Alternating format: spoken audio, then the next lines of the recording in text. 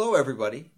Welcome to the Woodrow Wilson Center Canada Institute in Washington, D.C. Here we are on a sunny day on Pennsylvania Avenue, and we have a very special guest here today for our Diplomacy 201 podcast. My name is Audrey Mukhopadhyay. I'm the host of Diplomacy 201, and our guest today is Mr. Jeffrey Kane, who is an American journalist and author. Welcome, Jeffrey. Thanks, Audrey, for having me. And what I thought we would do, Jeffrey, thank you for being here. And what I thought we would do is have a conversation today about one of your areas of expertise, which is Korea. We're interested in hearing your perspectives today. Happy to talk.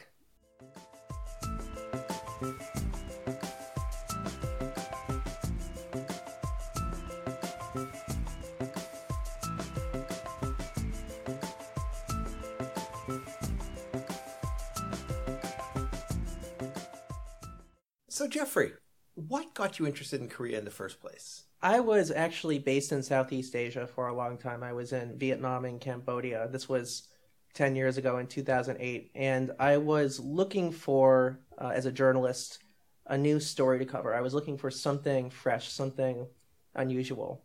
And the Korean Peninsula had a lot going on. So this was a time when North Korea was threatening war against the world, threatening war against the U.S. North Korea even became the first country ever to directly threaten American soil with nuclear war.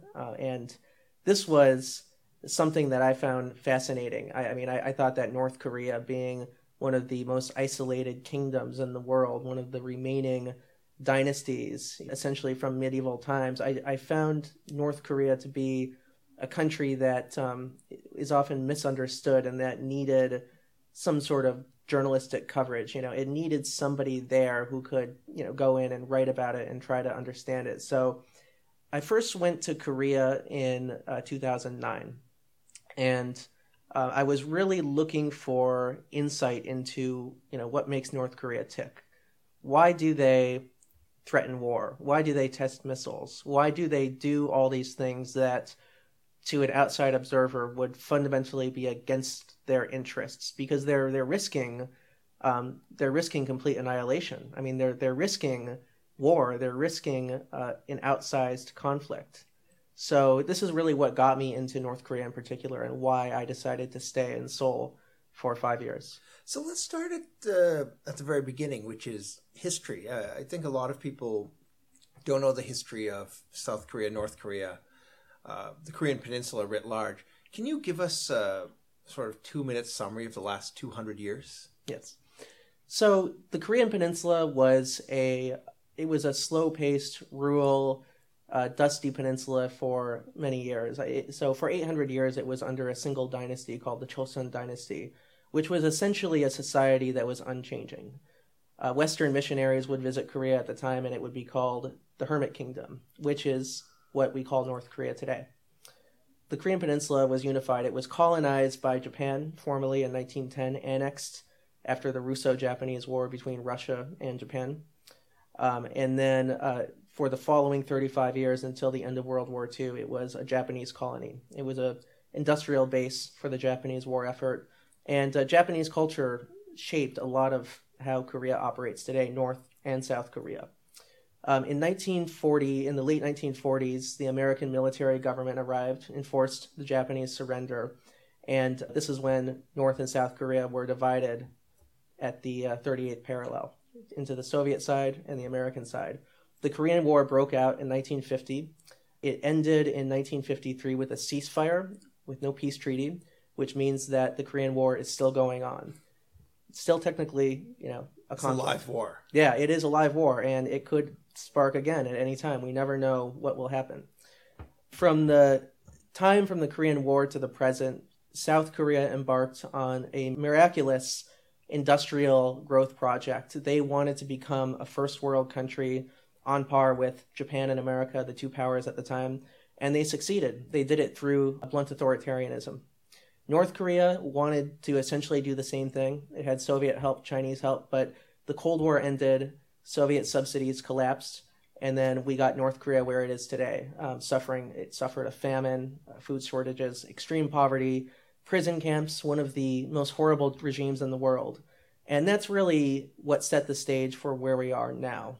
And you visited North Korea on multiple occasions, is that correct? Yes, yes. I visited 3 times. My most recent visit was in the fall of 2016. I visited Pyongyang, and Pyongyang is the capital. And from there, I took a train through the country. I went up to the northern border with China and the northern border with Russia, a town called Chongjin, which is traditionally closed off to foreigners. I mean, it's one of those cities where you just can't go there. And only recently the regime started relaxing that. So I saw vast swaths of the countryside. It was just such a fascinating trip. And how does an American journalist gain access to North Korea? It's surprisingly not that hard. North Korea does bring in journalists all the time. There are always delegations going. The government there is eager to promote itself, to try to make itself look good. Most journalists I know contact the United Nations office in New York, the North Korean office at the UN. And that's the venue through which they arrange tours for reporters, or, they'll have fixers who can help you out, who can help you get in. Fixers who work for the state? Private fixers who are connected to North Korea. So there are a few of them. So you contact North Korean diplomats working at the UN in New York, who then put you in touch with private fixers. In my case, I was contacted by the government to visit. Oh, they came to you proactively? Yes. And they do that a lot. They send out emails and press releases occasionally to the major news organizations, and they'll bring in people, say if they're having a military parade or there's a major holiday. When I went in there, it was the 70th anniversary of the founding of the Korean Workers' Party, so the Communist Party. And they brought in all these journalists from Reuters, Wall Street Journal, Time, The Economist, all these places. And we saw an actual military parade. It was it was insane. I mean, it was the kind of thing that you would only see in 1950 in the Soviet Union, but it exists today in 2018. But this is what they want to show you. And at the time, you were working for who? At that time, I had left my job and I was a freelancer. I was writing for various publications, but I was working originally for Global Post, a independent media outlet, and I was based in Seoul. Right. So they come to you because you're based in Seoul. And you had previously written for The Economist and Time Magazine. Yes. And that's how you got profile for the North Koreans to find you? Yes. So they know who the foreign correspondents are. And it's not just in Seoul, but they do keep an eye on your reporting, and they want to know who you are and what you're interested in, what you write about. And yes, they do reach out to you occasionally, and they do invite reporters to come in. And is there an implicit quid pro quo when they bring you in for this type of visit? The understanding that they hope for is that you don't criticize the regime. They hope that you're going to succumb to their censorship, that you're going to paint a good portrait of them. And this is something that I know because my government minder told me up front. We were having soju together, which is a Korean spirit, and this is something that Koreans drink a lot, both in the north and the south. And after a few shots of soju, he told me, "Jeff, please don't leave North Korea and then write bad things about us. We really just want to look good in the eyes of the world." And what is the population of North Korea versus South Korea?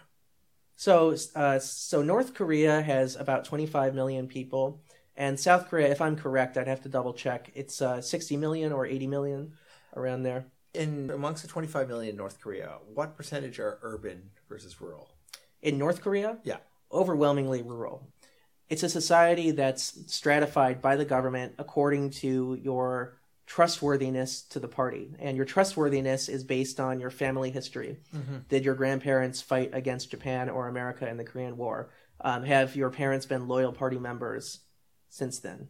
Are you somebody who has shown this loyalty from a young age in school, in high school, in the university? It's the kind of place where everybody is given a ranking, and there are so many different rankings. I mean, I can't even keep track of them. But this is what determines where you can live. Yeah. So Pyongyang is a city that is reserved for the most trusted Communist Party elites. Communist Party elites are affluent people. I mean, they tend to be people living in central Pyongyang who are just well known to the regime. And then as you go out, you can drive out, take a train out. North Korea gets progressively less trusted on this stratification system. So well, you're in the countryside, and you can see the poverty, you can see the huts, and you can see that people are living with nothing. And these are the people who are a part of either they call it the wavering class or the untrusted group of people. What does a wavering class mean? The wavering class is the middle group in this Communist Party system. So this system, it's called the Songbun, and the Songbun, it's sort of like a hierarchy that's in force. The wavering class is the middle, and it means that you're somewhat trusted. They know who you are. They know that you are, maybe in the past you've had family members who've supported the party, but they're not entirely sure about you. You could become, one of the hostile class. That's the lowest class. And if you become a member of the hostile class, that's the class that you do not want to be a part of because, these are the people who might disappear into prison camps. And how is this information recorded as to who is in what class and how are actions actually translated to class mobility or class movement? Mm-hmm. So we don't know for sure entirely how the regime does this, simply because it's one of the most isolated regimes in the world. Is it a local party elite who just you get on the wrong side of and suddenly you drop? Yeah, it's certainly a part of that. So, each village has its own, commune chief. And, North Korea is a very collectivized society in that way, where each village acts as its own political unit. And the commune chiefs are appointed by Pyongyang, or they're village elders? I think they're mostly appointed by Pyongyang, but I need to be careful about all this because, North Korea, a lot of the information that we have on North Korea comes from refugees and defectors. Right. And some of them are very well placed. They know how the regime works, and they tell us how this works. But the reality is that you're never going to be able to sit down with a North Korean official and, put a microphone in his face and he'll tell you how they decide, who goes to the prison camps and who stays in Pyongyang with a nice Samsung TV, in their nice apartment. So, it's still a hazy picture, but we know the Songbun system and we generally know how it works. And what is the major source of employment in North Korea? Is it agriculture? Agriculture is a major source. The military, the government. North Korea has, for much of its history, been a military state. Mm-hmm. And its military, the estimates, I'd have to double check the exact numbers, but it's one of those million-man armies, perhaps similar to Saddam Hussein's Iraq or Mubarak's Egypt, one of these states where the military occupies a privileged position in society. So. And is the military a source of social mobility? Yes, it is. Military service defines a lot of who you are. It defines, your status in society on the Songbun system. Military service determines if you're going to move on to, a fine career in the party, which is aspired by a lot of people. But military service is a major source of economic viability for North Korea, whatever little viability it has. Because the military doubles as a construction corps and as an agriculture corps. The party will call up the military, say every year or so during construction season, and all these young men will suddenly be mobilized, and they'll go out and they'll have these campaigns where they're supposed to build the nation, develop the nation. So this is where a lot of North Korean, you could say, development comes from. This is where they get their apartment buildings, their schools, their hospitals. Because the military is on guard, ready to, spring into action. And who funds the military? So, North Korea is a heavily sanctioned country. Mm-hmm. It's not easy for them to get the funding that they need, but this is another one of those shadowy topics where there's lots of information out there, but it's hard to piece together a full picture of what's going on. North Korea does have all sorts of methods for evading sanctions and for getting the finance, the oil capital that it needs to fund its military and its nuclear program. North Korean embassies are known to double as profit-making ventures around the world. So, what's their line of business to generate a profit? Well, in the past, they've been caught selling drugs in the Middle East. Yeah, trafficking, selling drugs. Is that right? Yeah. What kind of drugs? Hashish, crystal meth. So they're using diplomatic bags to move product. Yeah, they use their diplomatic status as a cover. It is the sense that these are rogue diplomats of the state, or is this a state policy? This is without a doubt a state policy. So North Korean embassies, I've interviewed refugees who have been North Korean diplomats before, and they've all told me North Korean embassies, they're cashless, and the government says, okay, you're an embassy, you're there, make money. And they just make money, however they can. So but they're essentially functioning as honorary consuls. Yeah, honorary consuls. As corrupt honorary consuls. There are lots of other ways that the government makes money. So after the Cold War ended and the North Korean economy collapsed, there were all these empty factories in the countryside. We know that the military came in, a lot of generals and units, and they took over these factories and turned them into crystal meth labs. North Korean crystal meth is one of the purest in the world. Is that right? Yes, it's been trafficked through Southeast Asia. A couple years ago, there was a group of foreign people, I think a British individual, an American, I think a Filipino, and a Thai guy, but they were trafficking North Korean crystal meth through Thailand, and they were arrested and extradited to the United States to face trial. And I think that trial finished, and I do think that they served a prison sentence. But this is just an example. I mean, I looked into this, and the crystal meth was like, they said 99% pure, 90% pure. It was just insane how refined the North Korean government had made this. And what is the domestic drug policy in North Korea? In terms of... Consumption. Consumption? Yeah.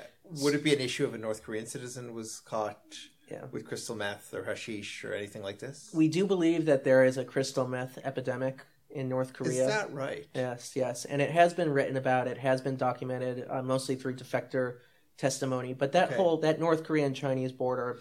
Crystal meth epidemic amongst whom? Rural folks, children of elites, who... Rural folks who, are overworked and... Got it. Yeah. Got it. Who have access to this. Because crystal meth, it's one of those drugs that you can make in a kitchen. It's one of those drugs that's handy. That's available. My knowledge of crystal meth comes from Breaking Bad. My sense, as you're speaking, is very interesting, is that the ingredients are widely available. Mm-hmm. All you really need is to know the police aren't going to break down your lab. Yeah. And that's...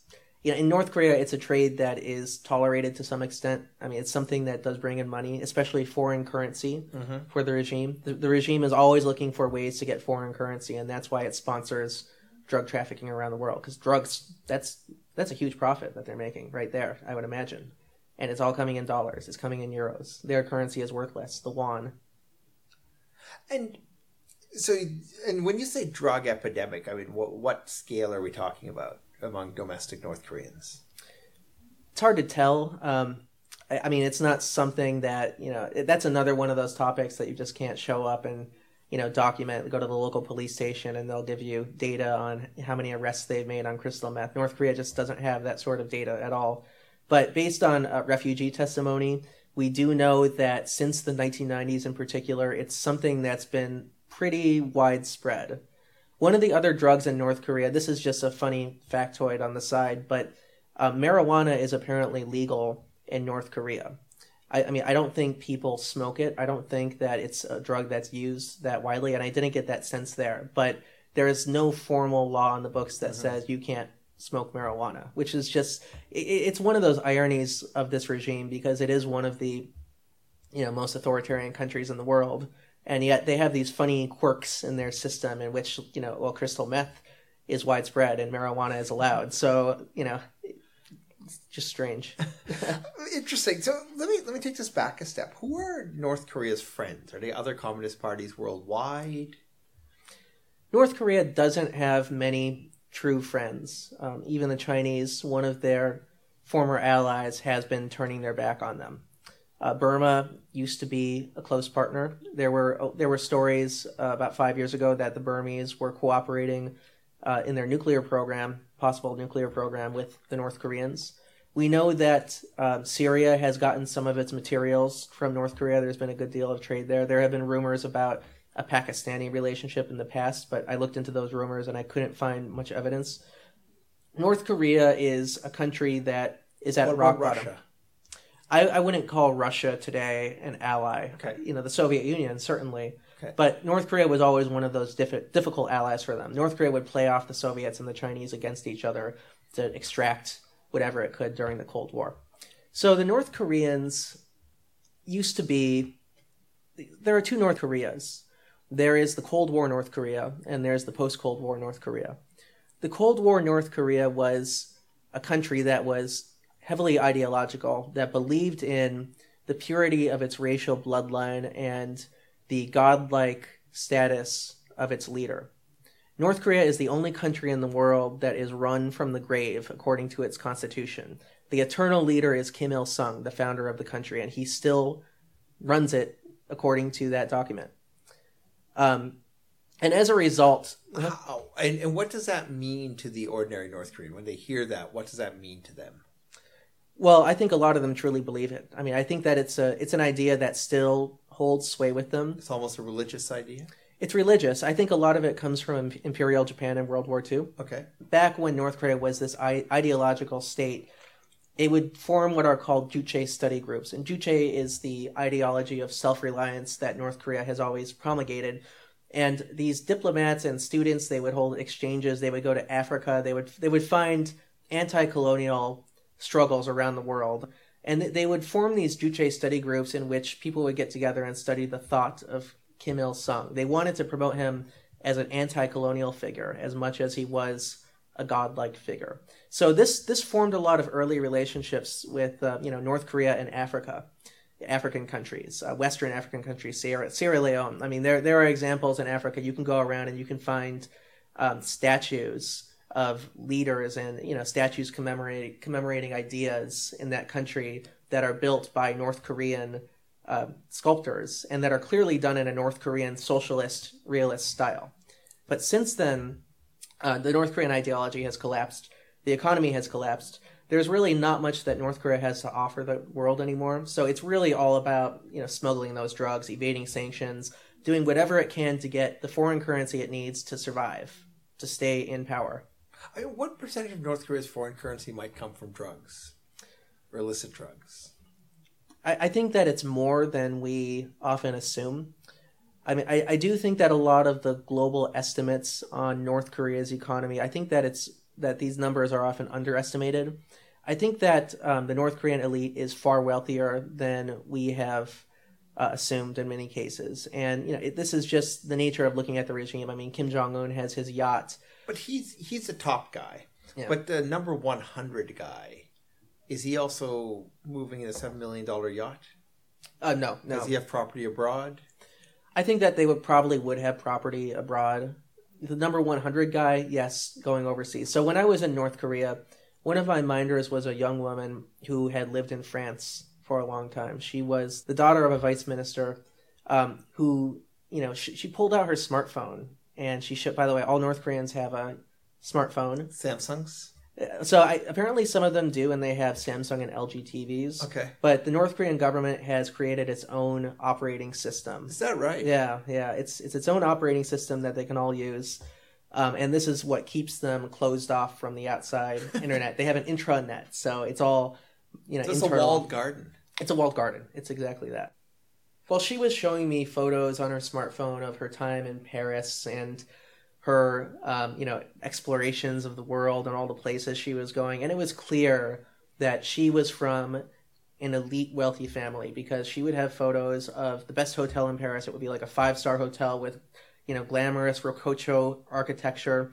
She would have, she showed me a photo of her apartment and there's a big screen, like a Samsung TV and massive speakers that are, clearly imported from Japan or somewhere. But was this propaganda because you're a journalist, so they put a minder who's got these kinds of pictures on the phone in front of you, so you'll leave with an impression of wealth and success?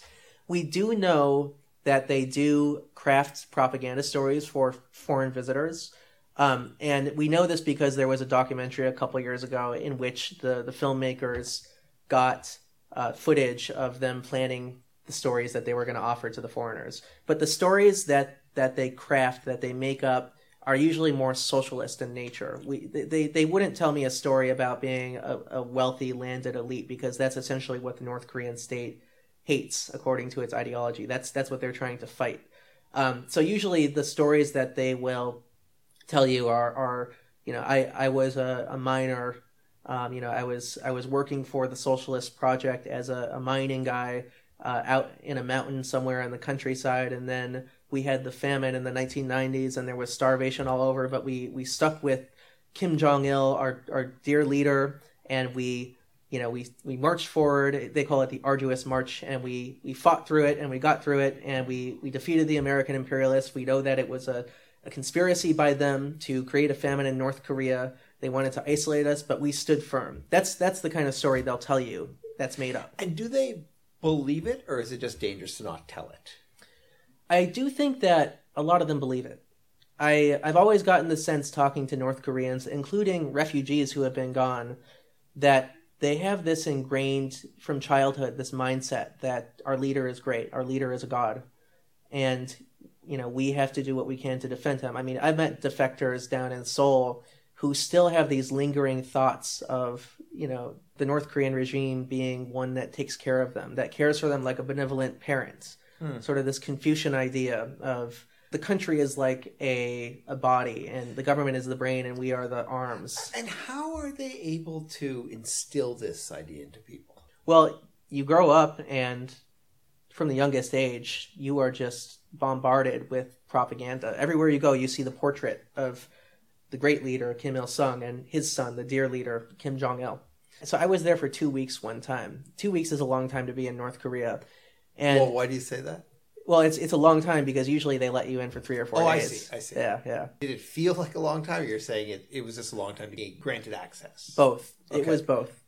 Just being there for 2 weeks, you start to feel how they feel. You start to get warped into their mindset. Okay. Because it's just this weird effect where you're here for 2 weeks and you've just been getting bombarded with propaganda, of like... Well, where? Like on the street? Just everywhere. Like on the subway, there's the great leader standing, like they have a mosaic of him. You pass a statue. You have a guide who's constantly telling you stories about, how great he is and how, he's just wonderful and the American imperialists need to be blown up. And and does Kim Jong-un, the grandson, does he garner the same reference from the people? Kim Jong-un? Yeah. They will tell you yes, if you ask them. Yeah. I don't know how truthful that is. North Korea still places only the portraits of his grandfather and his father in every home and in every classroom. Is that right? They haven't elevated Kim Jong-un to the point yet where they'll put his portrait next to his predecessors. And why is that? Do they think it would be dangerous to push that right now? I think that he needs to show deference to his parents. This is the Korean system.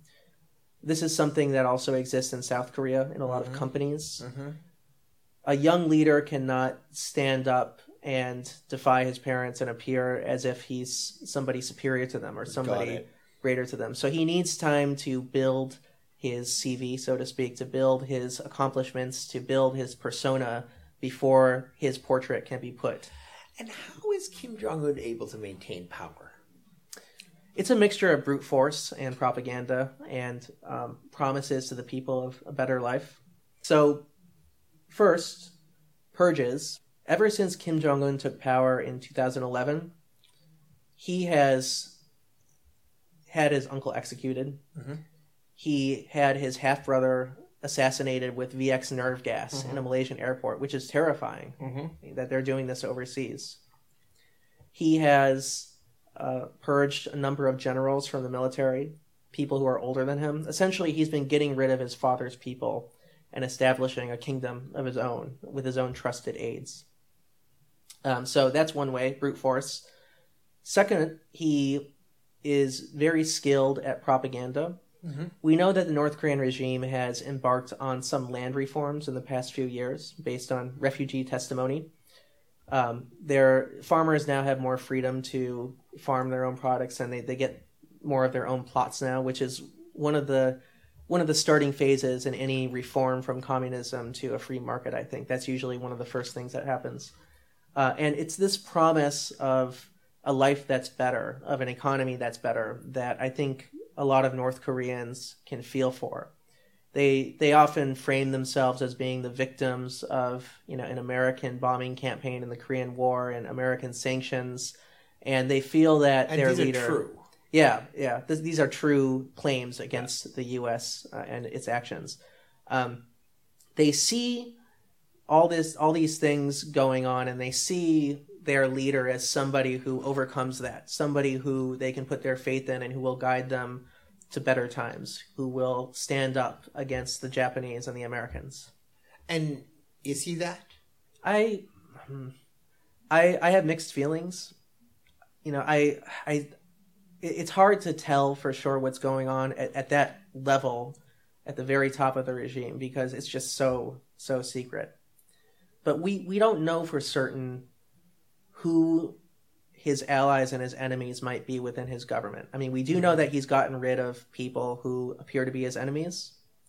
Not only gotten rid of them, but he has erased them from history. They've gone back in old North Korean news reports, and they just, like, you can go online and see it, but they've just erased these guys' names and taken them out of old photos. It's genuinely Orwellian. Yeah, extremely Orwellian. The most Orwellian you can find. But I just wonder, okay, so the problem when talking about this with North Korea is that everybody predicts that North Korea is going to collapse, that this cannot continue, that they are just unhinged and they're crazy and they're mad and they're going to bring about their own downfall. People have been saying this since the end of the Cold War. They've been saying this since 1994 when the U.S. and North Korea signed their first diplomatic agreement to denuclearize. And it's never happened. And every time people say it's going to happen, it doesn't happen. I mean, are we going to keep making these predictions over time? Are we going to keep saying that North Korea is going to collapse or that Kim Jong-un is not the right guy? I think that they have shown a strong, adept way, some sort of tactic that they have for staying in power against all odds. And because of that, I think that they're going to be there for a while. I think that Kim Jong-un will be that guy. When people say against all odds, Kim Jong-un remains in power, what they mean is sort of from the American perspective, or from sort of educated Americans might say, or educated Canadians, how is this guy in power? But that doesn't mean it's against all odds. That just means it's against what people here understand. Yes. He might be the favorite over there. Yes. Actually, I do agree with you. I do think that Americans and Westerners misinterpret North Korea a lot and misinterpret the Korean Peninsula in general. My observation has been that if you look at most world leaders, or many world leaders, other countries will often wonder how that person came to power. Yes. But actually, there's something that resonates in their own country. Yes. I think that the Kim dynasty resonates in North Korea, and I think that it's something that goes back through centuries in Korea. This is not a new force that's, come in during the Cold War after the Korean War. This is something that Koreans have been doing for centuries. So, Jeffrey, what's the economy like? Where are the economic opportunities in North Korea? North Korea is a small economy, so you're not going to find a ton of opportunities, but if you look in the right places, there are some interesting projects going on. So when I was in North Korea, one of the most interesting projects I learned about was SEK Studios, which is an animation studio staffed by North Koreans that does outsourcing work. So the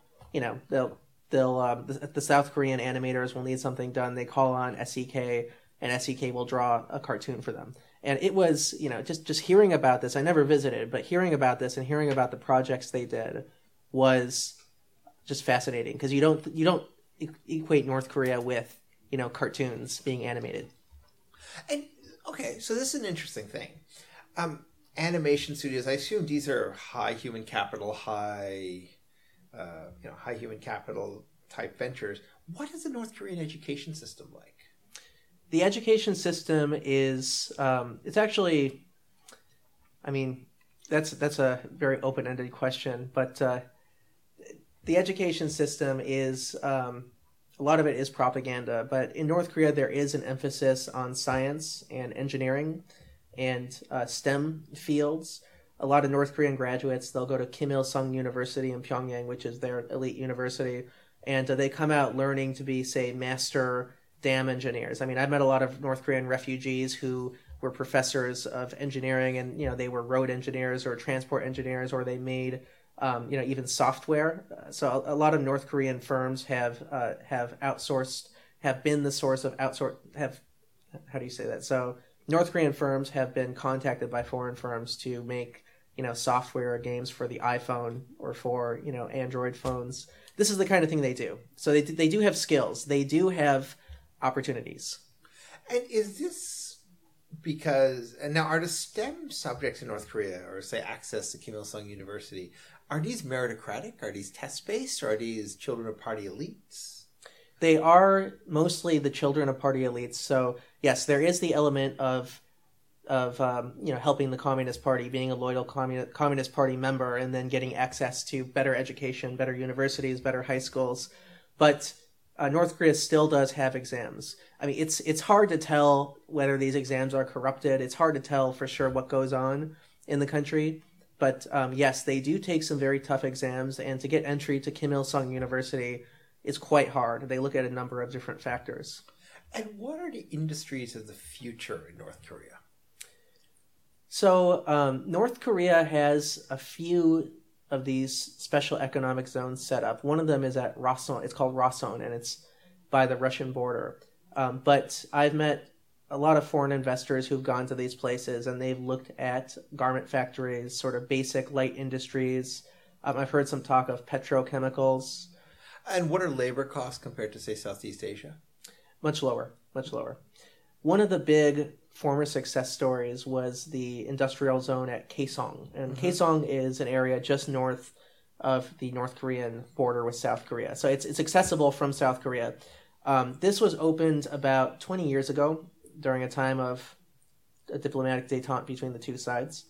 And the South Korean businesses went there. Hyundai went there. A lot of different groups went to this place, and they opened factories. And these factories employed North Korean labor to make mostly garments and, like I said, light industry and that sort of thing. But it was successful for a while. Now, since we're talking about industry in the Korean Peninsula, I want to shift for a moment to South Korea, because I understand you're publishing a book on Samsung. Yes. My book is about the Samsung Empire. It's due out from Crown in late 2019. What's the book called? Well, the tentative title is The Republic of Samsung. Okay. I call it the Republic of Samsung because that's what South Koreans call their country, the Republic of Samsung. It's the Republic of Korea. That's the formal name for South Korea. Samsung is a company that spans everything, all life in South Korea. It's a company that you can live cradle to grave on with its products. We know them for making smartphones. We know them for making televisions. But in South Korea, they build apartments. They have microwaves. They sell life insurance. They do shipping. They build ships. They have a hospital. They have a wedding hall for their employees. You can get married at Samsung headquarters if you want. And it's literally 25% of the GDP of the country. So you can't really measure, just numerically, you can't measure sales against GDP because GDP is value added. It's a different calculation. The correct number is around 4 or 5% of GDP if you do that. But Samsung Electronics, which is one company within the Samsung empire, accounts for about 20% of South Korean exports. And so what is life like for a Samsung employee in South Korea? So say an officer, a company man. Samsung calls these guys the Samsung man. Okay. The Samsung man is somebody who gives his life to the company, who enters upon graduating. You take Samsung's annual national exam, which is a big deal, very tough. I looked through some of their preparation books, and the questions they ask are just beyond me. Okay. Sophisticated math.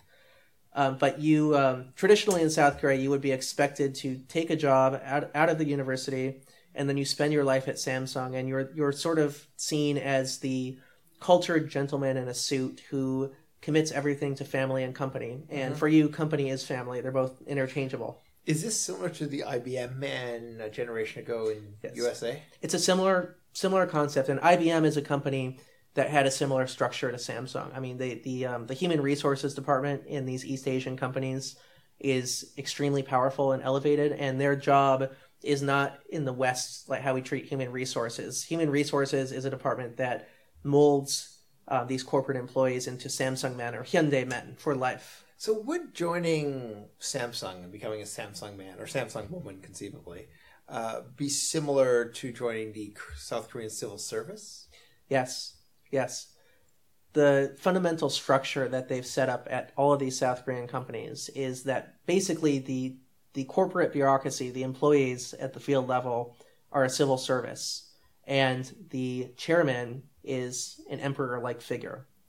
And that's how these companies operate. They're looking for civil servants under this Confucian system in which you have a family leader up top who issues vision and edicts and philosophy. I mean, they'll write books and give speeches and tell all the Samsung men or all the Hyundai men to study them, to study the chairman's thought. And their job is to execute the vision of the chairman. And what is the purpose of this sort of structure of having the family member as sort of an emperor type figure?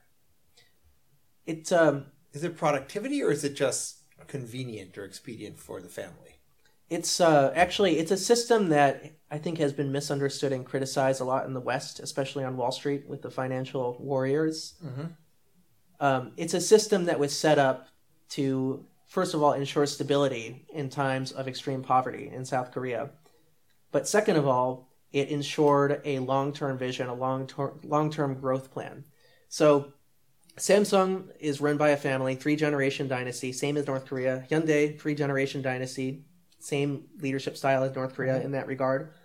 And the Samsung system is set up so that traditionally one company, let's say they're doing telecommunications, they would make enormous profit, and then the Samsung chairman would declare that we're going to make semiconductors. And semiconductors is one of these cyclical industries that is constantly having downturns, that requires huge capital investment, huge human resources, just a really tough industry. And they will divert their profits from, say, telecommunications into semiconductors, which under the American shareholding system would not be possible, because that would just be, you're just giving up your profit for another company. But this is why they were successful. So let's say, I'm going to make a leap here. Let's say you're a Samsung man and you work for Samsung and you're doing good work and you're in this big company and you've got, as you say, this emperor-like structure. How does the South Korean Samsung man perceive North Korea and what's happening there? Samsung employees joke to me in private that their company is like a corporate North Korea. Okay.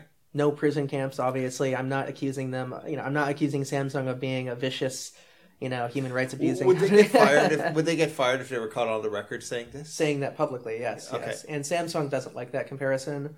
It's something that South Koreans often joke about, and sometimes they're serious about it too. But it's a comparison that shows the shared heritage between North and South Korea as one country. The Samsung men internally, they hold a mass games. They until recently they held a mass games every year. So I'm sure that you've seen the North Korean videos where everybody gets together and they march on a football field and they make formations and symbols. They make a picture of the great leader and all that. So until a couple of years ago, Samsung did the same thing every single summer. It was called the Samsung Summer Festival. Okay. They would get all their recruits together and they would all march. Do the other companies, does Hyundai do this? And No. They do have a militaristic structure, but Samsung is the company that I think commands the most discipline and loyalty in this regard. Why is that? It goes back to the vision of the founder. His name was Lee Byung-chul. He was also a man who was deeply inspired by Japan, educated by the Japanese. He went to Waseda University, which was the best in Japan at the time. And he drew on a lot of these Japanese industrial influences. So he would look at, Sony, a good example, or Mitsubishi. And he would study the way that these corporate bureaucrats, would go to work in uniforms. They would have a company uniform. They would wear a company pin. They would stand up in the morning and sing the national anthem and then sing the company anthem before they got to work for the day. He studied this collective system and he saw the power in it. He saw that if you inspired your employees with a sense of patriotism, then you can really create a company that's going to be successful. And that's where that comes from. So, taking this back to North Korea, within the North Korean economy, what is the relationship between North Korean consumers or North Korean state and these large South Korean companies, whether it's Daewoo or Hyundai or Samsung? Do they sell in North Korea? Do they produce in North Korea? Hyundai is the company that we know as an automaker. We drive these Hyundai cars in America. Hyundai invested a ton in North Korea about 20 years ago. Okay. And this also led to some scandals. So Hyundai was found to be basically tunneling a massive payment of millions of dollars to the North Korean government from the South Korean government with the purpose of getting the South Korean president a meeting with Kim Jong-il, the dictator at the time. And this led to his Nobel Peace Prize. The South Korean president was respected. Yeah. So Hyundai was the company that I think led the way in setting up the links with North Korea between North and South. And, there's a whole backstory to this, but I won't get into it now. So now that we're back into North Korea, it's been in the news. President Trump, Kim Jong-un met recently, denuclearization talks. Tell us about this. What's going on? It's a strange situation, I'll put it that way. Okay. In some ways, it's history repeating itself. In some ways, it's completely new because Donald Trump is the first American president to ever meet with a North Korean leader. Okay. This has never happened before. And the speed and the unusual circumstances in which it happened were also just so odd. Just 6 months ago, North Korea was threatening war again. They were making all these threats and testing missiles. And that was really a low point in relations. Were these empty threats? I think that usually they're empty, but North Korea has acted on them before. I mean, in 2009 and 2010, they sank a South Korean ship and killed about 46 sailors. Okay, military ship. Military ship, yeah, okay. Called the Chonan Corvette. And then after that, they shelled a South Korean island and killed, I think, 4 or 5 Marines. Okay, South Korean Marines. South Koreans, yeah. Okay. Yeah, and contractors. But, these were serious provocations. That was the first land attack on, like a formal land attack and artillery strike since the Korean War. How did they prevent South Korea from responding militarily? The president of South Korea wrote in his memoir that he called the military on guard and that they were going to possibly strike back in retaliation. The military resisted the order. And then, traditionally the U.S. would always step in and prevent the South Koreans from fighting back. This is something that happened in the Cold War too a lot. So President Trump, who meets with Kim Jong-un, what are the dynamics there and how is that perceived within the Korean elite, so North Korean elites, and also by the North Korean people?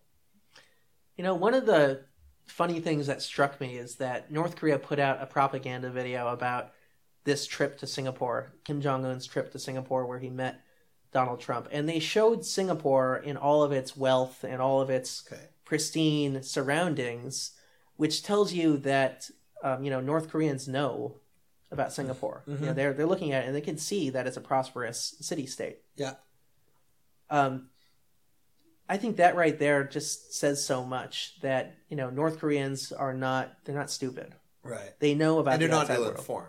They're not ill-informed. I mean, they're not as well-informed as you and I are sitting here, but they have sources of information there. Well, and they would have family who know about Seoul, too, right? Oh, yeah, of course. The North Koreans know all about South Korea. They know that it's a wealthier state. They watch South Korean dramas. They're often smuggled in on DVDs, on USBs. They know that life there is better, but they see their wealth as the result of being a traitor nation to the Americans, being a capitalist lackey. Do they think of life in Seoul as better, or life in Seoul as more prosperous but somehow more empty? A lot of refugees I've met have said that their lives in Seoul do feel empty, that they come down south and that they're overwhelmed. They go to their first Starbucks and they're just overwhelmed by all the choices that they have. Back in North Korea, you went to your local coffee shop and it's just, okay, do you want the black coffee or do you want tea? Sure. Choose one or the other. And this cultural adjustment is always the hardest thing. I mean, refugees will tell me that they don't know how to use an ATM machine. Just like getting a bank card and using an ATM is challenging for them at first. And there are some refugees who have gone back to North Korea because they just feel safer there. Is that right? Yeah, there are some. I mean, not many, but not everybody goes to South Korea. Not everybody likes it. So in terms of talk to me a little bit about the summit between President Trump and Kim Jong-un. What happened there? So just to give you a little backdrop, the Winter Olympics happened in February in Pyeongchang, South Korea.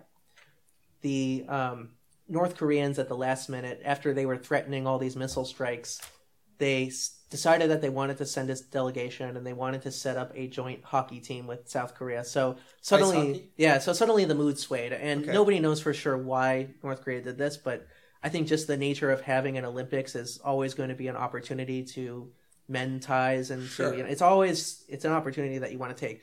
The new South Korean president, Moon Jae-in, was just elected the previous May. Very new president, wet behind the ears, and I think he needed some sort of success story, some sort of opening that he could give to his people. And he saw this opportunity and he welcomed the North Koreans. He saw that he could bring these two leaders together. He saw that Donald Trump wanted to do something historic in his presidency too. So he was the guy, Moon Jae-in, who laid the foundations, he went to North Korea, met with North Korean leaders, and just did some very speedy, skilled diplomacy in bringing together these two enemies. So what allowed President Trump and Kim Jong-un to come together? What are their commonalities? Is it just a need for, and President Moon conceivably, is it just a need for media splash, or was there something underlying it?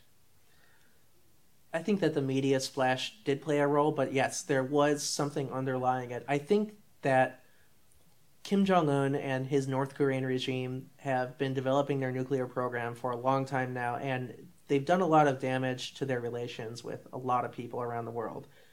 They know that this can't continue. I mean, they know that, they can perhaps continue building nuclear weapons, but at some point they have to come out of their hermitage and, say hello to the world and try to, establish some sort of relationship because, they need support. I mean, they need aid, they need money, they need foreign currency, they need things that the outside world can give them. How advanced is their nuclear program? It's getting quite advanced according to the intelligence estimates. So they either have already or soon will have the technology to miniaturize a warhead and put it on a missile. I'm always very careful about commenting on the North Korean nuclear program because we don't really know a whole lot about it, and we do know that in some of those parades, in some of the photos you see in the news where they show the big missiles in the streets, some of those are believed to be mock-ups, that they're just fake, or maybe the Potemkin missiles. Yeah, Potemkin missiles, exactly. So I do think that the regime wants to give the impression that it's far along. They want to appear threatening in that way. I mean, I don't know how accurate some of these intelligence estimates are because we don't really have much human intelligence. In terms of building the nuclear program, when did they start developing a nuclear program? During the Cold War. I mean, it's been going on a lot longer than we give it credit for. And did other countries help them? Yes. So I don't know exactly which countries were helping them. I would assume it was the Soviet Union and the Chinese. I mean, the Chinese tested their first nuclear weapon, I think in the 1960s or 70s under Mao during the Cultural Revolution. And the North Koreans have always wanted to follow the Chinese especially. And is building a nuclear program a very expensive venture for a country? Oh, yes. All that money that's being used, to fund that nuclear program could go to so many other things. But where are they getting the money? Well, nobody knows for sure, but yes, they evade their sanctions. They get money from, like I said before, selling weapons and drugs around the world. I mean, I don't know if that's going to be enough to fund a nuclear program, but I think a lot of it is just the fact that they take their national resources and they pour it into the nuclear program. I mean, everything that they have is potentially going into this. And how dangerous is their nuclear program? To informed observers, how high is the risk that they would actually attack another country using a nuclear weapon? Well, I think that history has shown that it only takes one miscommunication or one misinterpretation of someone's intentions to spark a war. I think that that's the danger, and I think that a lot of analysts here in Washington, D.C. have already discussed that. That's the bigger concern, is that the trigger would be a miscommunication rather than a rational decision. Yes. North Korea is a rational actor. There's nothing crazy about the things that they do in that sense. They have their own... It seems crazy to us, but they have their own rational reasons for doing these things.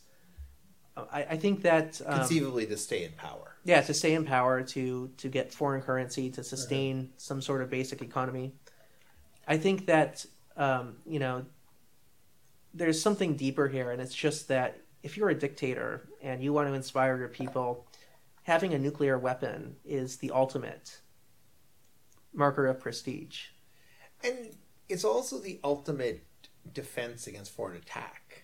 It is. Because when you're in a pre-nuclear state, you're still susceptible to foreign invasion. Yes. Once you're genuinely a credible nuclear power country, that's a nuclear power, right? Because there's a huge risk. I mean, I'm assuming that if you're a leader who's seen as a pariah leader or a pariah state, you're most vulnerable to foreign attack just before you're credibly nuclear. Yes, yes. And how close is Kim Jong-un to being credibly nuclear? Or is he credibly nuclear? I think he's credibly nuclear. Yeah. Which is why people won't attack him. No. And to understand this, you really have to get inside the mindset of North Koreans and the regime and how their propaganda works. Because, as I said earlier, the Korean War never ended. Yeah. The North Koreans still see themselves as being in a state of war against South Korea and America. And do South Koreans also see that? No, not really. The South Koreans don't care about North Korea. There's not much interest in North Korea there. Got it. But the North Koreans see themselves in this perpetual state of war, and a lot of things that they've done in their history has essentially been war by other means. We're going to build our economy and defeat the South Koreans through our economic growth. It didn't work out in the end. But this is, what's going through their head, and this is why a nuclear deterrent is the ultimate, act that the ultimate thing that they can have to prevent, more conflict from happening. So what happened at the summit between Kim Jong-un and President Trump? It was, in some ways it was goofy, but I think that Donald Trump actually did some skilled maneuvering there. He showed up, and you very much got the impression that Trump was in charge. He didn't smile. He was certainly taller than Kim Jong-un, who's this, this chubby little kid. How tall is Kim Jong-un? He's not that tall. I don't know for certain, but you really got the impression there that Donald Trump was the father figure coming in, and he's more than twice Kim Jong-un's age. Yeah. He's about twice Kim Jong-un's age. Yeah. It was clear in the negotiations that Trump was in charge, and you saw his seriousness. He also prodded Kim Jong-un a little bit. He made a joke about his weight at some point, and Kim Jong-un really, he was sitting there with fatter between the two. Kim Jong-un is. Is he? Kim Jong-un, yeah. But you see them sit, when they sat down together in the room. You actually saw Donald Trump kind of sitting back and looking comfortable and looking like he was his normal self. And Kim Jong-un just looked kind of nervous and uncomfortable, and he was kind of squirming in his chair a little bit. And you really, I think that the theatrics really showed that America is the country in control here. And that's the impression they wanted to give. Which is interesting, because you would think of Kim Jong-un as a reasonably confident individual. Yeah. Well, he's very young. He's not... He has been in power for 7 years now. 7 years about. So he does have experience, and he knows what he's doing, and he has done those purges. He knows how to keep power, without a doubt. But when you're the North Korean leader and you've been, making all these threats the past decade, and then suddenly you're meeting with the guy who you've been threatening, I would just imagine that there's some cognitive dissonance that goes on. There's Kim Jong-un, to me, did not look very comfortable. And it's also, at the end of the day, Trump's home turf. I mean, Singapore is closer to American home turf. And there were all those stories that the North Korean regime was asking the Singaporeans, the Americans, to pick up the hotel bill. It didn't seem like they were fully comfortable. Yeah, I've spoken with people in the Singaporean government, and they have told me that internally they were not that comfortable with what was going on. Because, well, first of all, it's expensive to host this sort of summit. But then second of all, Singaporeans weren't comfortable. Yeah, some people in the Singaporean government were not comfortable. Okay. And these are people who I talked to in various ministries. But they were uncomfortable because, well, first of all, North Korea is a country that a lot of people are uncomfortable with. And they were just wondering, what's the purpose of this? Is this really going to have much, benefit for us if we host this? Or are we just going to look clownish, if this goes wrong? Like, we're going to have to take some of the brunt of, something that goes wrong. But that said, I mean, it did go pretty well. The summit, it was smooth, and I don't think that the disagreements were that strong. And what were the agreements at the end of the summit? I mean, what ground was gained? So, contrary to what's been said in the media and in a lot of analyst reports, the North Koreans have never agreed to end their nuclear program or to denuclearize in any way whatsoever. That's something that you kind of get the impression that they might do it, but they've never said it. The Americans agreed... And they have no reason to give that up so quickly. Yeah, well, they've been working on it for decades. Yeah, why would they do that? Yeah. But then not only that, the process of denuclearizing will take years. I mean, This is not something that you don't just walk in and say, all right, let's blow up the nukes, let's get rid of them. And it wouldn't be credible if somebody gave up, if a nation state gave up a program they've been working on for decades in the span of a summit. Yeah. But North Korea did get exactly what it wanted from America, and they've wanted this for years.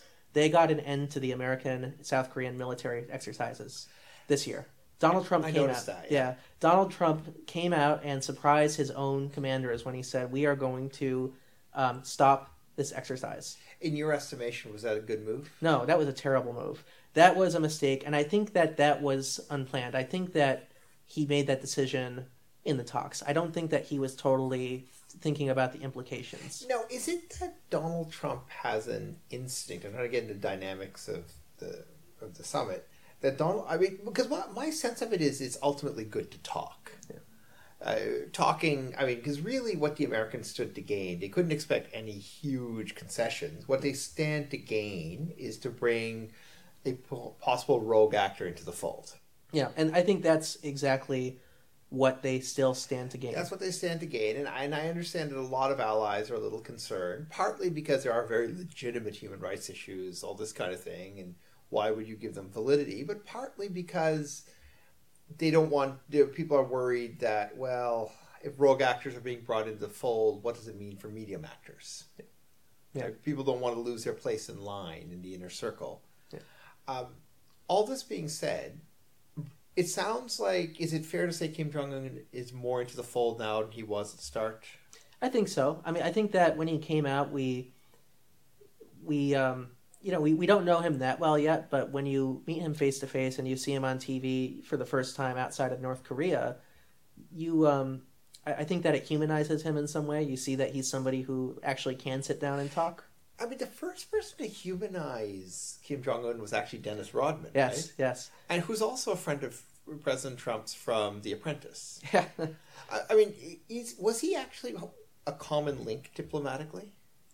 Do we have any reason to believe he actually reports between the two leaders? No. No. And he during that summit, he showed up on CNN and he was an analyst talking about North Korean affairs, which I thought was kind of fun. That was one of the highlights of that whole thing. Well, he has genuine insight. Yeah, he does. And the interesting thing about this is that before this summit, there were only a handful of foreign citizens who had met Kim Jong-un, and they were our biggest intelligence assets. Yes. And they were Dennis Rodman. They were his Japanese sushi chef who now lives in Tokyo now. Okay. And then his whatever friends he had at his Swiss high school where he went to school, he was a big fan. He had a collection of Nike shoes. Okay. And then there's another man named Michael Spavor who is a fixer who was the guy who brought Dennis Rodman into North Korea. And he was one of the first, he's a Canadian citizen, but he met Kim Jong-un. So these were just the small number of people who actually had access to this regime. Nobody else, nobody in the American government, nobody in an American company, nobody in North America and Canada really had that level of insight. And what are the next steps in U.S.-North Korean relations? So that's a tough question. So I do think that there is some promise to diplomacy because we just have no other option. My concern is that Donald Trump has made some moves against the State Department. I'm concerned that there's no functioning bureaucracy right now staffed with experts who have done this for years, who can sit down with them and who can work the day-to-day details out. I'm a little concerned that it's Donald Trump going in and it's all about Donald Trump. You suggested in your earlier response that you think Donald Trump may have come up with the concession on the fly in the meeting itself. Yeah, I do get that impression, or he at least came up with it pretty quickly beforehand, because he didn't tell the Pentagon. They were surprised. They had no idea. But, doing that, kind of going against the policy of your own military, of your own Defense Department, I'm just concerned about the message that sends to the North Koreans, that they can play with him, that they can mess with him. I don't think that Donald Trump is stupid, but, I'm just wondering if maybe they went back in North Korea and they said, well, why don't, next time at the next summit, why don't we do this? Why don't we, see if we can throw this concession out and see what he does last minute? Yeah, he's certainly not stupid. The question is, what is his negotiating tactic there? It's interesting because out of all the world leaders, he's the one with the book, right? Yes. That tells exactly his negotiating style. Yeah. And I think surprises are part of the negotiating style. Yeah. Well, his big thing is negotiating from a position of strength. Mm-hmm. And I think that he did exactly that. He did the art of the deal on North Korea. Yeah. So Shortly before the summit, he went on Twitter, and this was, I think, about a month before, but he threatened to pull out, and Yes. he wrote that letter to Kim Jong-un and said, this is silly, why would we do this? And he threw this fit, and then suddenly, after that, the North Koreans and Americans agreed again, Yes. okay, we're going to meet. And I think that he kept doing this, he kept doing things like this in the months Yes. leading up to the summit, because he wanted to keep them on their toes. Yes. He wanted them to know that this was not going to be easy, that they're going to have to work for this summit. It's not just America doing everything. Now, one thing about the stopping of military exercise, which was granted a big piece of news, was President Trump's thinking on this, that because he's generally trying to reduce military expenditures of a certain type. I mean, there's some, like the Space Force, that he's increasing, but some traditionally expenditures he's trying to decrease. Was that part of his reasoning anyway? You mean that this is a way to reduce, he's generally for reducing military expenditure. So, hey, here's a line item I can cut. Yeah. So, yes, I was thinking about that when the summit happened, that, he's one of these populist leaders who has this idea, America should withdraw from the world. And this would fit in with his trade war, with the tariffs that he's putting up right now. We're going to put up tariffs. We're going to withdraw our military and let their country pay for their own defense. So yes, that would fit into his overall worldview. But announcing this during military exercises just seemed like weird timing. Got it. Because the exercises were going on, around the same time, and it just it seems like something that would be worked on at the staff level, for many months. And that, would be announced with the right timing when exercises are not happening, when relations are a little bit better. It just seems like something that would take a little more negotiation. For sure. I mean, traditionally, although President Trump is not a big believer in sort of working with the staff level that way, is my understanding of how he operates. How is that? I mean, so that piece of information, when the North Korean regime gets it, do they see an opportunity there, or do they look at this as, okay, because the American establishment, I'm guessing, to the North Koreans would be seen as somebody who will never work with them. Mm-hmm. Do they appreciate, or do they see an opportunity that this guy doesn't work with the American establishment? However you want to measure that sort of thing. You talk about State Department bureaucracy, the absence, for example, of the State Department bureaucracy around Asia expertise, which would traditionally be opposed to conciliation with North Korea. Yeah, I do think that they would be naturally opposed because the experts, the bureaucrats, have been through this before. Mm-hmm. North Korea and the U.S. and a number of other countries had the six-party talks under the George Bush administration. And, I've talked to a lot of these negotiators. They were frustrated the entire time. I mean, they were just they felt that dealing with the North Koreans, they could see that the North Koreans were master negotiators. Is that right? Oh yeah, and they see North Koreans as master negotiators. Yeah, as excellent negotiators at the table. What makes them excellent? They know how to draw promises or how to draw expectations out of people without giving a clear promise in return. And is that simply because they have the possible threat of being nuclear and attacky? Is that reputation a huge advantage to their negotiation strategy? Yeah, North Korea is in some sense a blackmail state. They use that threat, that looming atmospheric, to kind of give you the impression that if you don't work with them, well, then we're gonna shoot you. It's a mafia state. But that's only one side of the story. It's also just their perilous position throughout their entire history. They've been sandwiched between big powers. They fought a bloody, vicious Korean War. I mean, the Korean War, it's a forgotten war today, but the bombing that they had to go through, the leveling of their country, the death toll that they had was just devastating. And then afterwards, the Communist Party purges. And is the fact that they're not a democracy, and therefore the leader, you could expect him to be around for the next 30 years, does that give them negotiating power at these tables when you're looking across and the U.S. president's got a maximum 6 years left? I think it does. Because you sit down with them, that probably, this regime is not going to collapse. I mean, I think that most North Korea experts have come to the conclusion that it's going to be around for a while because we're always wrong on these predictions of collapse. And just having the same leader in power for that long gives them leverage because they can promise, in some sense, if they say we're going to do this, then maybe they might actually do it because there's not going to be a different leader who brings a different agenda. What do you see as the future for North Korea? What do you see happening next 5, 10 years? A lot of people say that maybe it'll become the next China. Maybe they'll embark on reform, or a Vietnam. They might have some similar scenario. I don't see that yet. I think that North Korea is different from your typical East Asian or East European communist nation that reformed after the Cold War. I think the North Koreans are more fascistic in their worldview. They might have more in common with South Africa under apartheid, or Nazi Germany or Imperial Japan. They're a more race-based nation. And this is one of the big debates in the North Korea community over the nature of the regime. And based on that nature, based on that premise, where is it heading?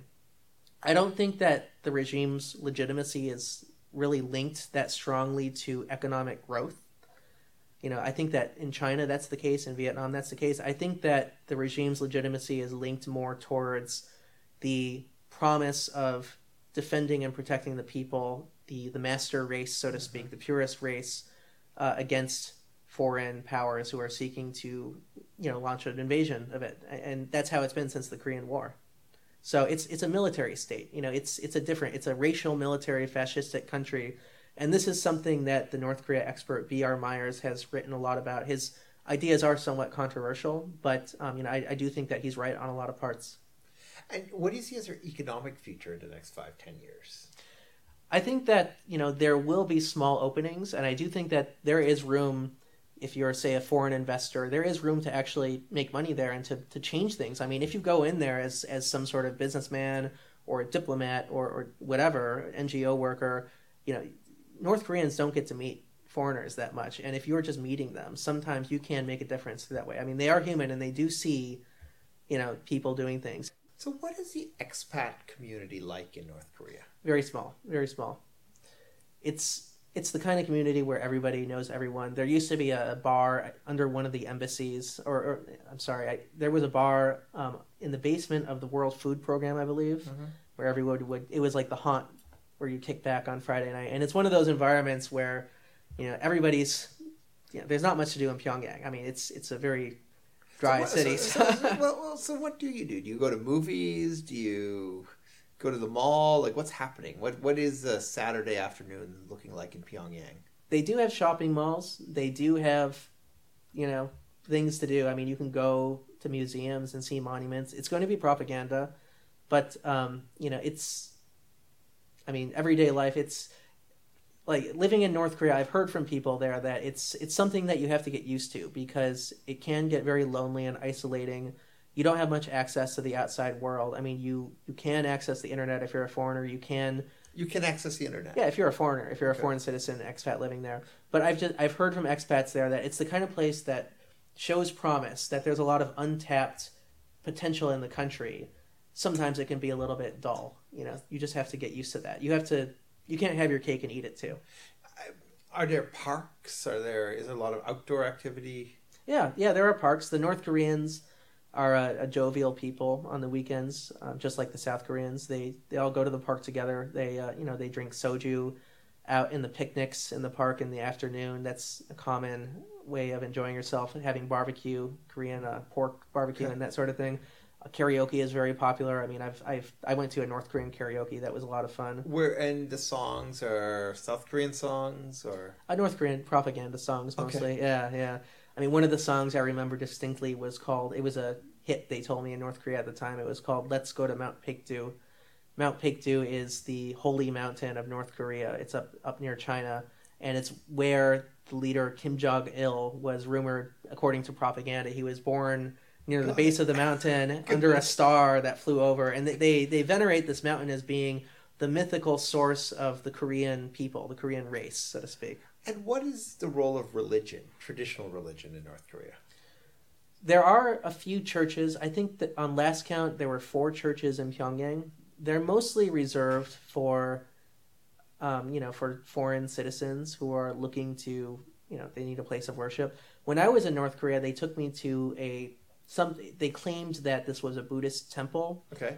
But when I spoke with somebody in our group, they said, this is somebody who had been going to North Korea for years, and they said that these churches and monasteries are probably fake. They're probably just fronts. And so Korean people would be what? What religion? For example, what religions are followed in South Korea? Are people Buddhists? Or people? So in South Korea, Yeah, South Korea is. I'm assuming it would be similar makeup in North Korea. Well, actually, to some extent, yes. I mean, in terms of traditional shamanistic religions, during and after the Korean War, the North Korean Christians fled south as refugees. So North Korea, ironically, used to be called the Jerusalem of the East. Is that right? 100 years ago. Why? That was where proselytizing happened. Lots of Western missionaries went there, American and British and European missionaries. And they turned Pyongyang into a little Christian hub. 100 years ago? About 100 years ago, yeah. This is turn of the century, 20th century. Wow. So North Korea, for a long time, was the Christian hub. A lot of these Christians were heavily involved in anti-Japanese movements. They saw the Japanese as oppressors, and right. They saw Christianity as... So that's what created the arbitrage opportunity. Yes, yeah. And they saw Christianity as a great leveler, that we're all the same before God, and therefore, we can't worship this Japanese emperor. We have to worship God. So the Japanese wanted to suppress that. They did not like Western Christianity in Korea. So in the lead up to the Korean War and during the Korean War, elites generally don't like the introduction of new religious ideas anywhere. Oh right? yeah, not at all. How's the medical care system?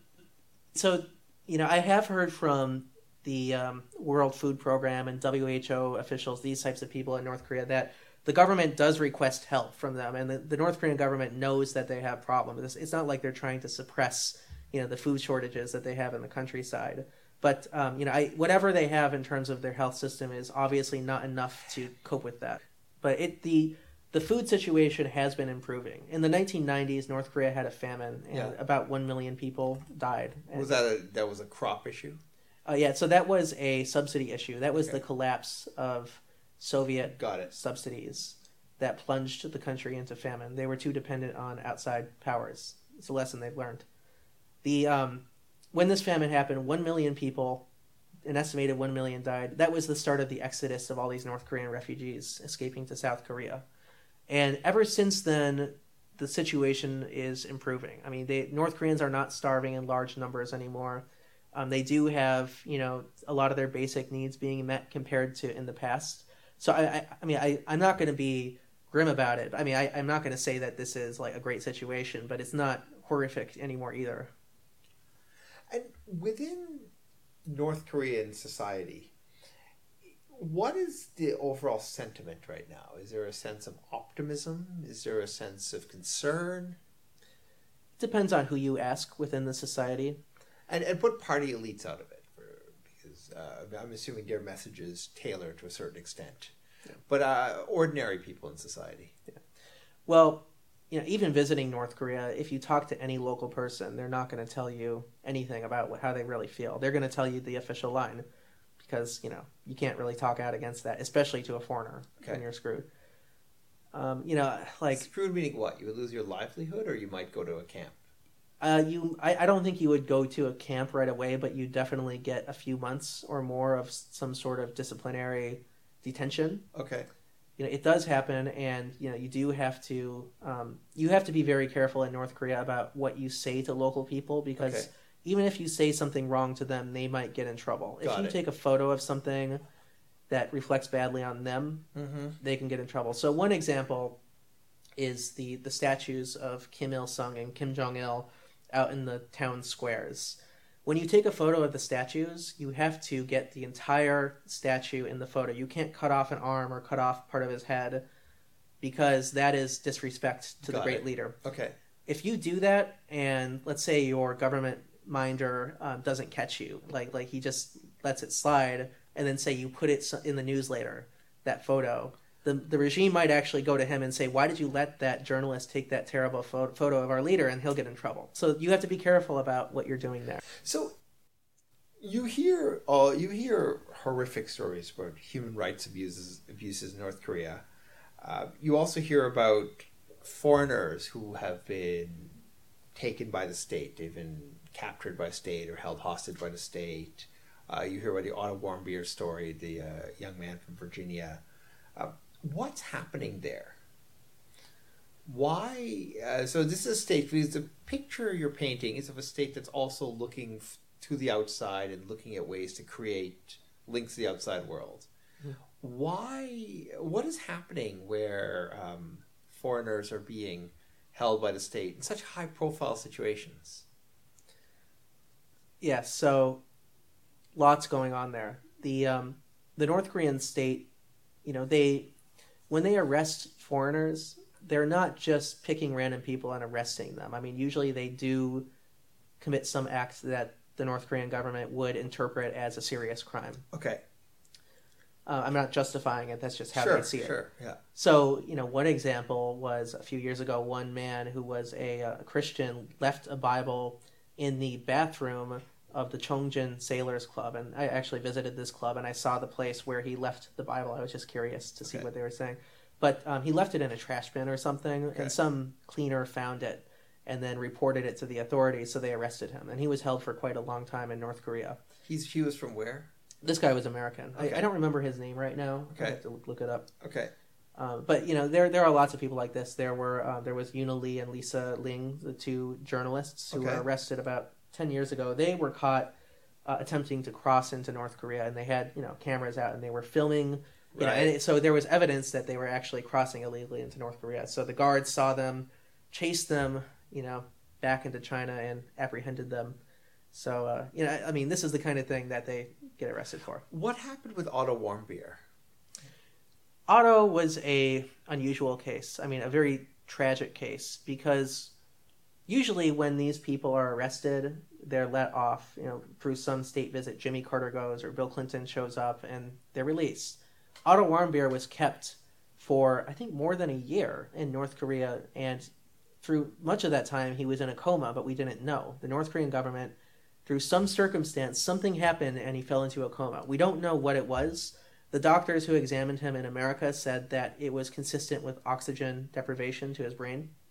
That could mean that they threw him in underwater or something, maybe deprived him of oxygen that way, tortured him in some way. We don't know what happened. What we do know is that he was with a tour group, as a student, and he was staying at the Yanggakdo Hotel in Pyongyang. Now, on one of the floors, I stayed at the same hotel, and there's one floor that's missing in the hotel when you're taking the elevator. And on this floor, it's where they apparently store all the propaganda posters. Okay. So he and his colleagues had been drinking quite a bit that day or colleagues that night. Mean fellow tourists. Okay. Fellow tourists. And the North Korean government published camera footage that showed him entering this room, this floor that was supposed to be closed off, and defacing, like tearing down propaganda. When you mean closed off, you mean on the elevator it just doesn't say floor? Yeah. I mean, or whatever. Yeah, you just don't, like, there's a floor there that's missing, and it's not clear. But there are ways. I mean, you can get there. Like, you can if you wander into that room by accident through the stairs or something. Okay. That's that's how you get there. But he was caught on camera, allegedly tearing down propaganda. The camera doesn't show his face, so that's why I say allegedly. And it's North Korea, so I'm not going to give credibility to everything that they say. He was arrested at the airport, detained. The rest of the tour group flew off without him. The tour company that handled this was criticized quite a bit in the press for the way that they handled it, just leaving him there and flying out. How could you do that? So he was, in North Korean captivity for a while, and they held his trial.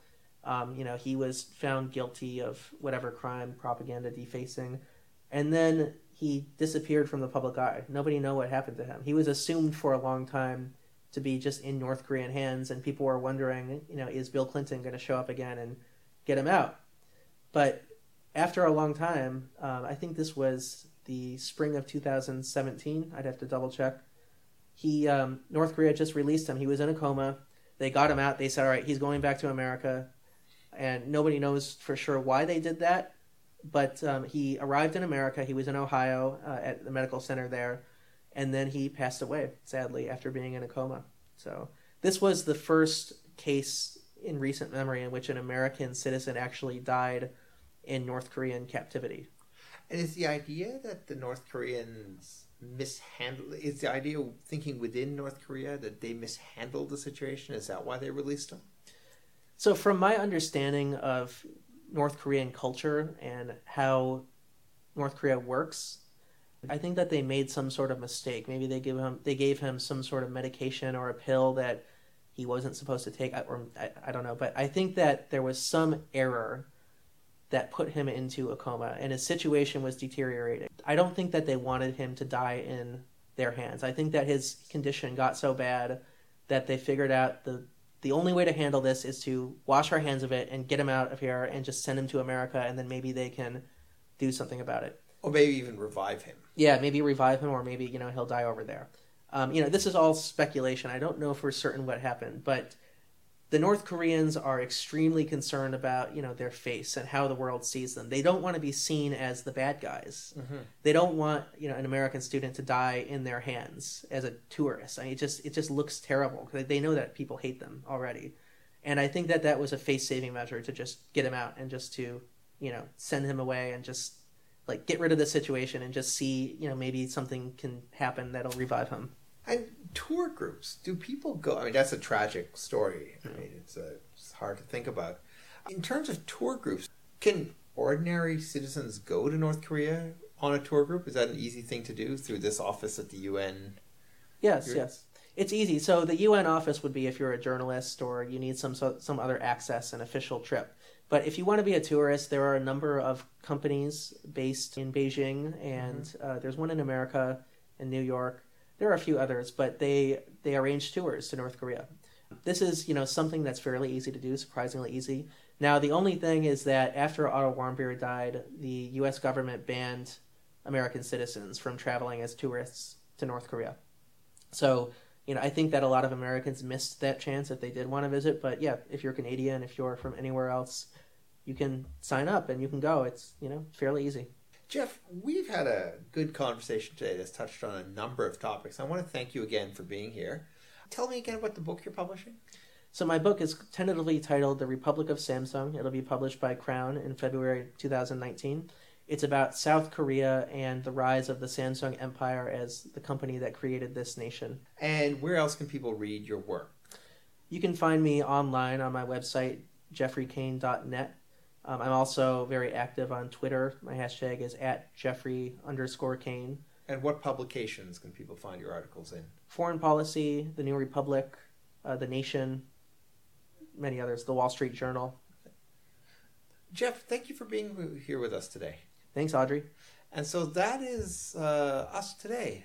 Thank you from the Woodrow Wilson Center in Washington, D.C. Goodbye, everybody.